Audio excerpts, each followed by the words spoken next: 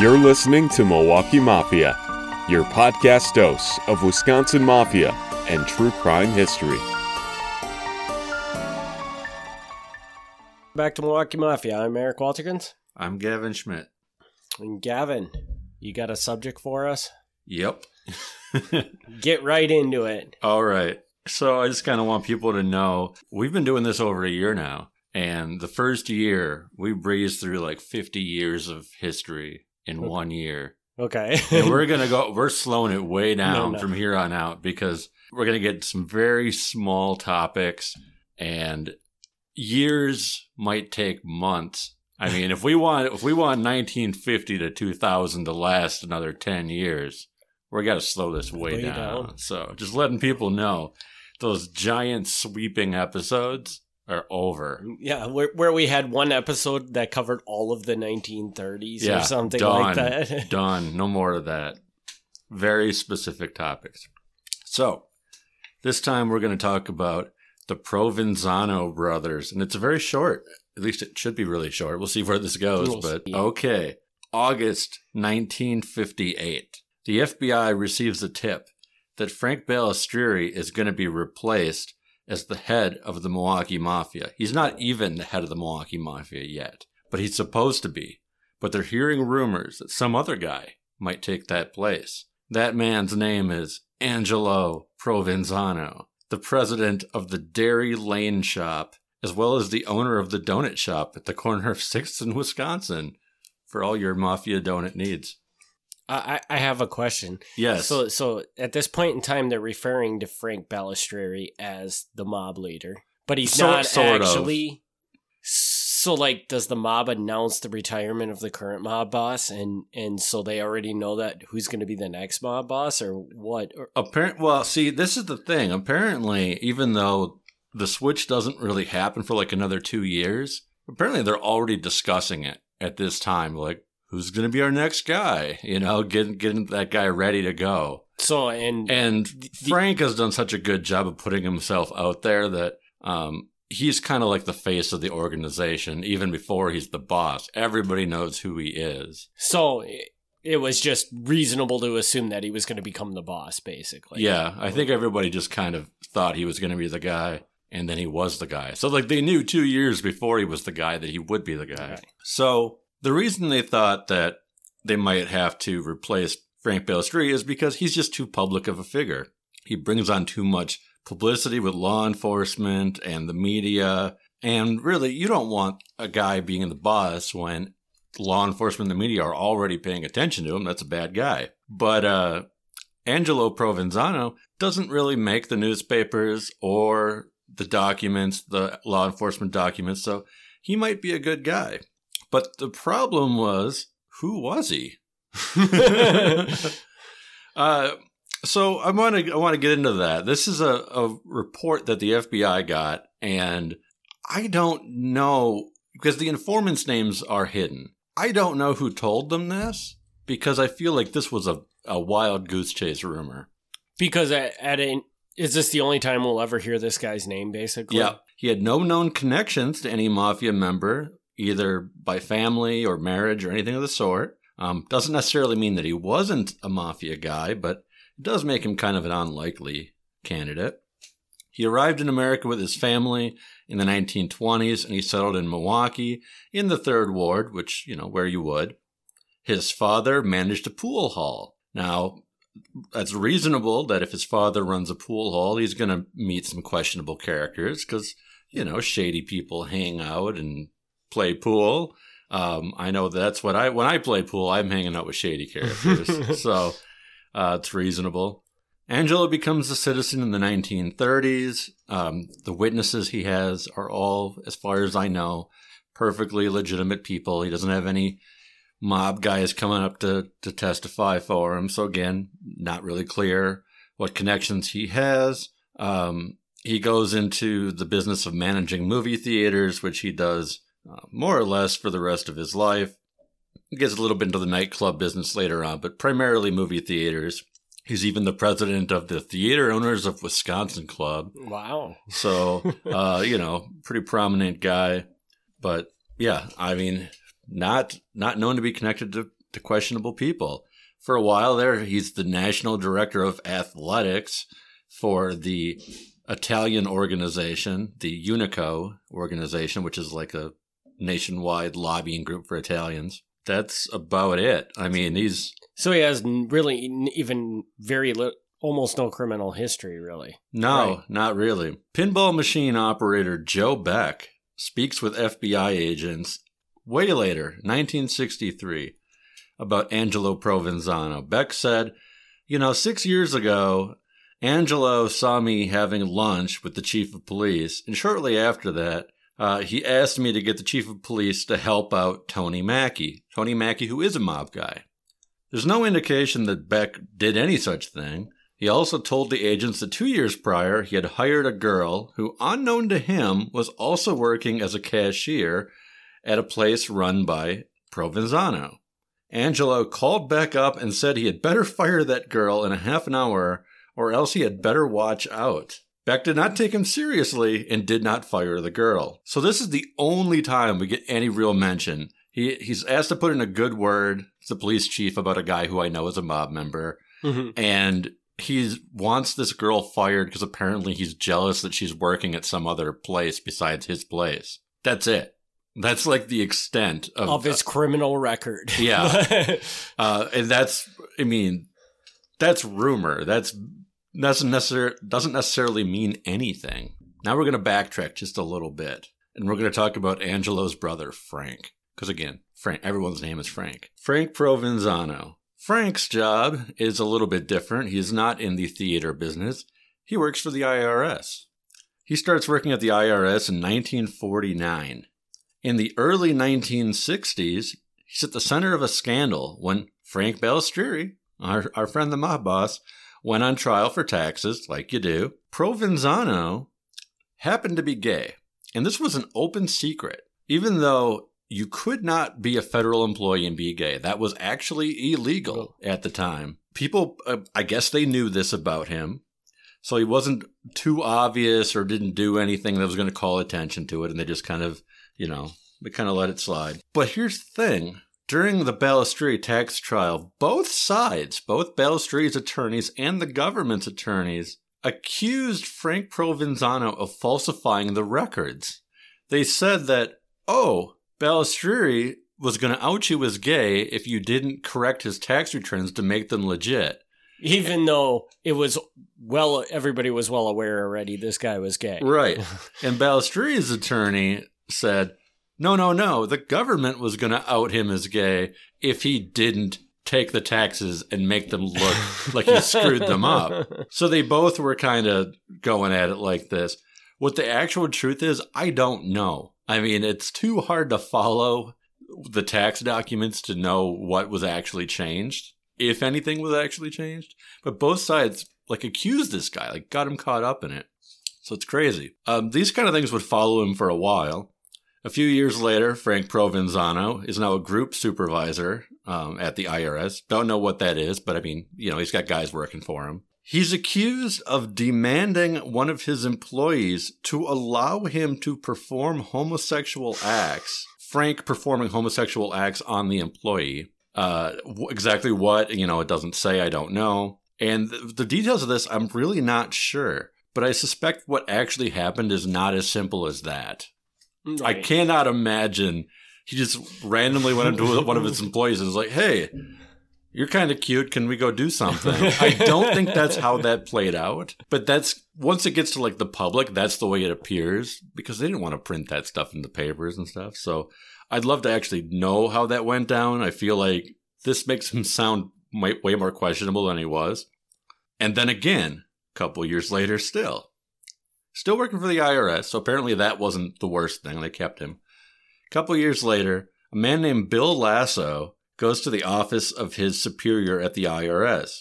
He said, hey, I was visiting Frank Provinzano in his room at a Wausau motel, and he made homosexual advances towards me. He told his boss told his boss, and they got in an outside inspector, like the internal affairs kind of guy to come in. So an inspector comes in, he interviews Bill Lasso. Bill Lasso basically repeats the same story. And he goes, all right, here's what we're going to do. We're going to put you up in a motel, and then we're going to have you go out to dinner with this guy, and we'll see if after dinner, if he follows you back to your motel. So they set up the dinner. These guys, chat about whatever tax guys chat about. And afterwards, sure enough, they say, hey, let's go back to the motel for a while. So they go back. One of the IRS investigators is hiding in the closet in the motel. I don't know how long he's been in there, but he was waiting for them to get back. So the investigator is hiding in the closet, and he's like peeping out through the keyhole or whatever, watching this. And apparently nothing actually happens, but the investigator's like, yep, I definitely saw him trying to make some homosexual advances. So a couple days later, they call Frank Provinzano into his boss's office, and they're like, okay, we're gonna put you under oath for a second here. You're under oath. Have you at any time, under any circumstances, made any homosexual advances towards Bill Lasso? And Frank says, no. Well, of course, now they think he's just lied under oath. So he's kind of forced to resign, and they end up charging him with perjury because they're like, we put you under oath and you lied to us. But the perjury ultimately ends up getting tossed because they're kind of forced this guy into this. But he's out of the IRS. At this point, I think they've been trying to get him out for years, and now they've finally done it. But all in all, with even the brother, even though he has a long I guess he has a long record, let's just say that. Okay. He still really no tie to the Mafia, right? No. I mean, other than the fact that he was on the trial, Frank Balistrieri's tax trial or whatever. Right. I mean, if it could actually be determined that he was bribed or blackmailed or whatever into helping Balistrieri on his tax case, maybe there's something there. But I don't know how to prove that. And ultimately, Balistrieri went to prison anyway, so it wasn't that good. Could have done a better job if he was trying to help him. Yeah. So now we're up to the 1970s. This is how far we're moving along crap. here. In the 1970s, Angie's Cocktail Bar on North Water Street in Milwaukee. Angie's Cocktail Bar is run by Angelo Provinzano, because that's what you call a guy named Angelo. You call him Angie. They had a fire. The fire started in a concrete room in the basement. The burn damage was minor, but the smoke damage was extensive. The fire department believed that if the fire wasn't put out, it would have gone out on its own, but not before causing smoke damage to all 5 floors of the building. Nobody knew what had caused the fire.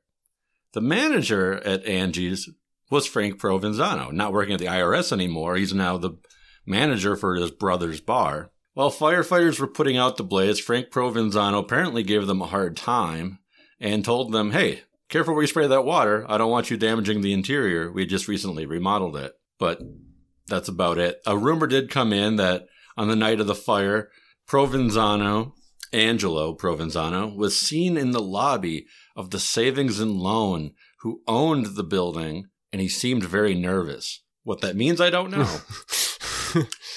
But apparently being seen nervous before a fire means that clearly you started the fire. That's the implication. Nobody was able to even suggest that. FBI agents interviewed Frank Provinzano at his home. He declined to talk about any association he had with Frank Balistrieri, other than to say that he hadn't seen Balistrieri for many years. Provinzano was asked about the fire at Angie's, and he said he didn't know what caused it. He said he was in financial difficulties, so he did not expect that they would ever reopen Angie's ever again because they couldn't afford to rebuild it. Provinzano further said that if the FBI wanted to know about his problems with the IRS, they'd have to talk to his attorney because he wasn't going to go through that again. And that's it. That's everything that I have in my records. The 2 brothers disappear from the record after that, not coming up in the FBI files or news accounts. Beyond Brother Frank's employment troubles, neither really had any legal issues or any ties to known Mafia members. There's always more evidence out there that I haven't seen. There's always things that are sooner or later are going to find their way out. So things could change. But as of now, this whole point of the story today is just being like, this rumor was like, this guy is going to be the new head of the Mafia. I don't even know if he was in the Mafia. So I just kind of wanted to explore that rumor. And I'm like, I don't know. Because in all of the FBI reports and police reports and everything else, like he never came up. He was never like interviewed about what he knew about anything. And most of these guys are going to come up 100 times. And this guy, this is it. This is every single thing I have on this guy. So yeah, I guess the point of this is when you read in an FBI report, police report, whatever, that an informant told them something, it's important to know who the informant is because it'll completely change how reliable the information is.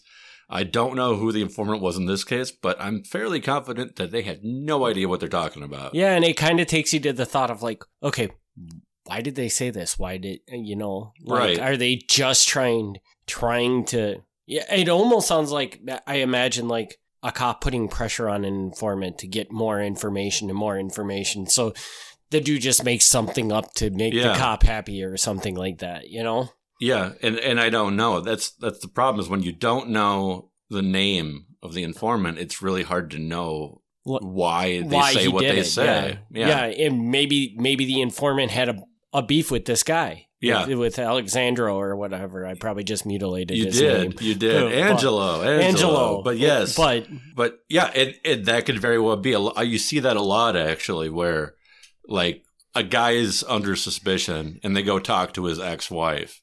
Like, of course, the ex-wife is going to say all kinds of things, some of which are probably true and some of them which might not be true.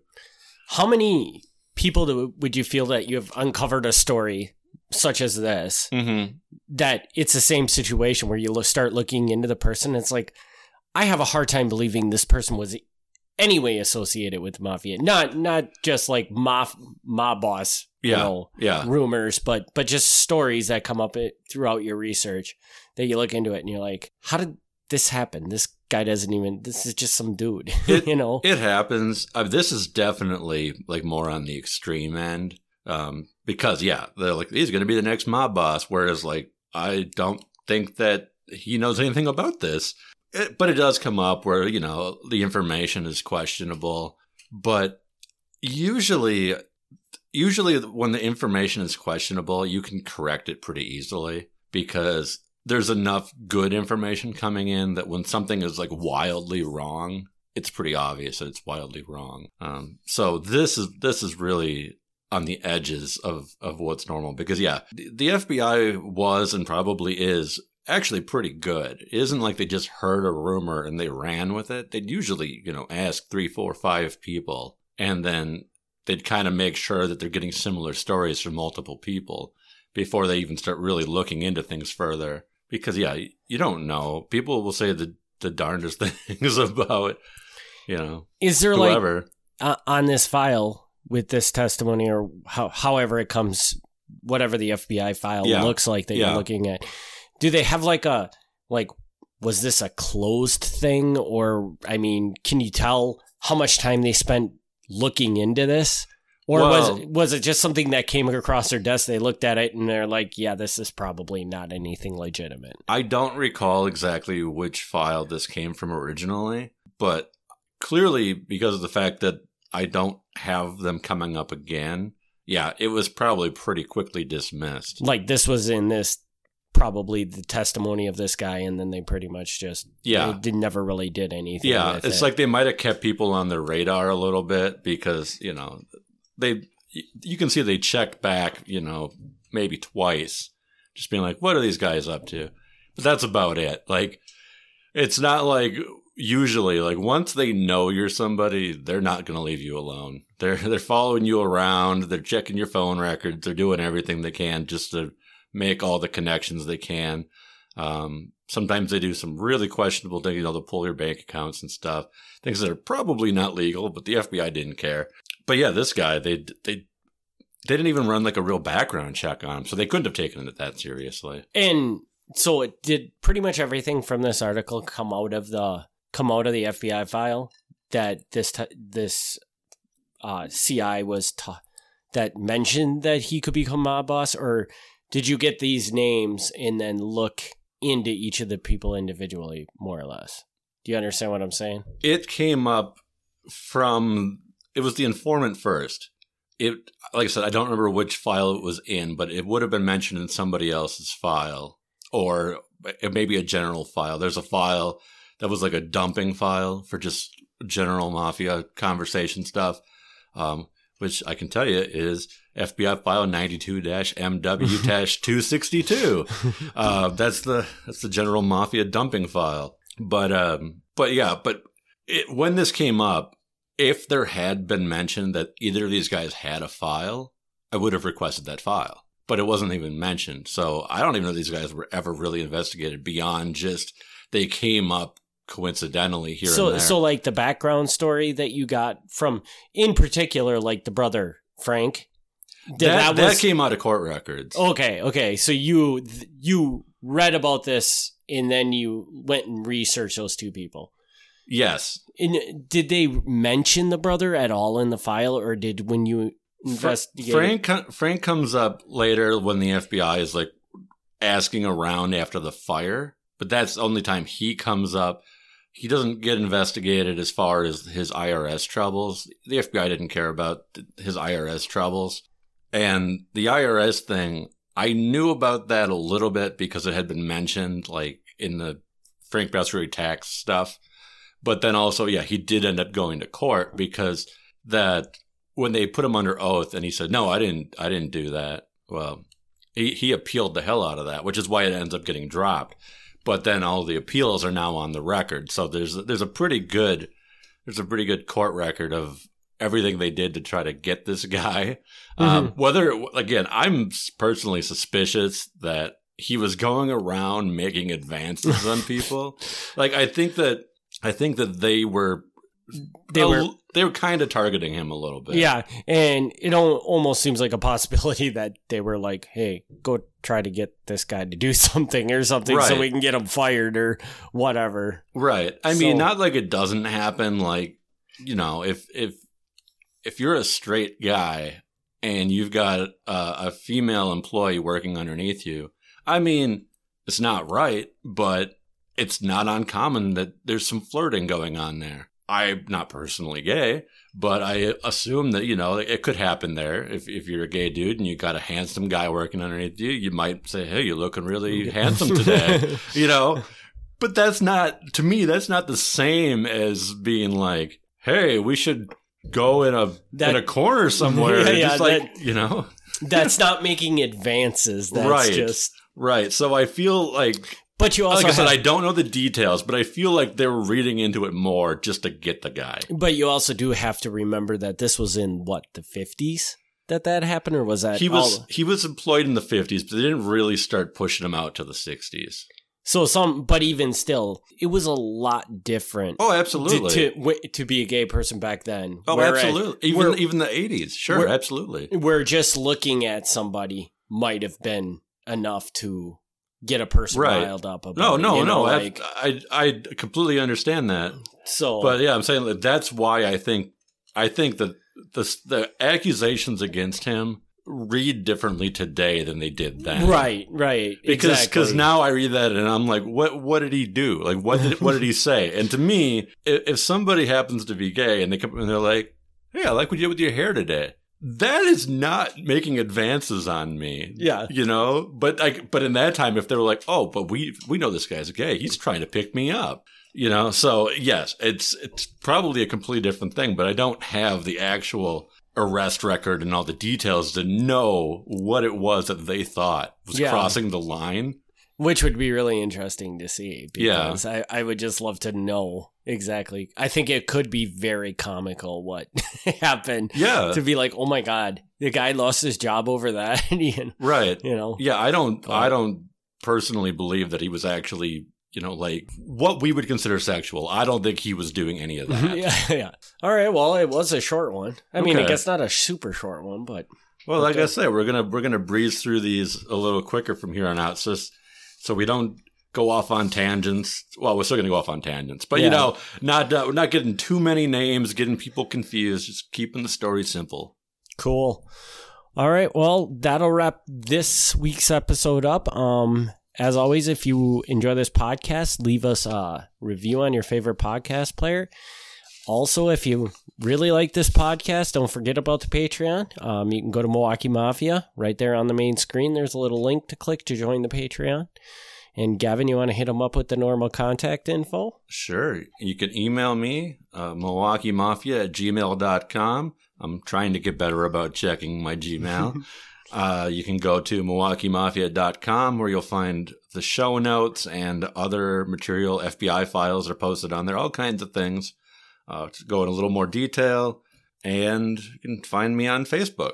So you can probably find Eric on Facebook too. Yes, you can. But why do you want to talk to Eric? Yeah. I'm pretty boring. So, all right, everybody. Thanks for tuning in. We'll be back next week with the Patreon, and we will be back in 2 weeks with another episode. Again, thanks for tuning in. We'll see you next time. Thanks for tuning in to the Milwaukee Mafia podcast. Join us next time for another look back at Wisconsin Mafia and true crime history.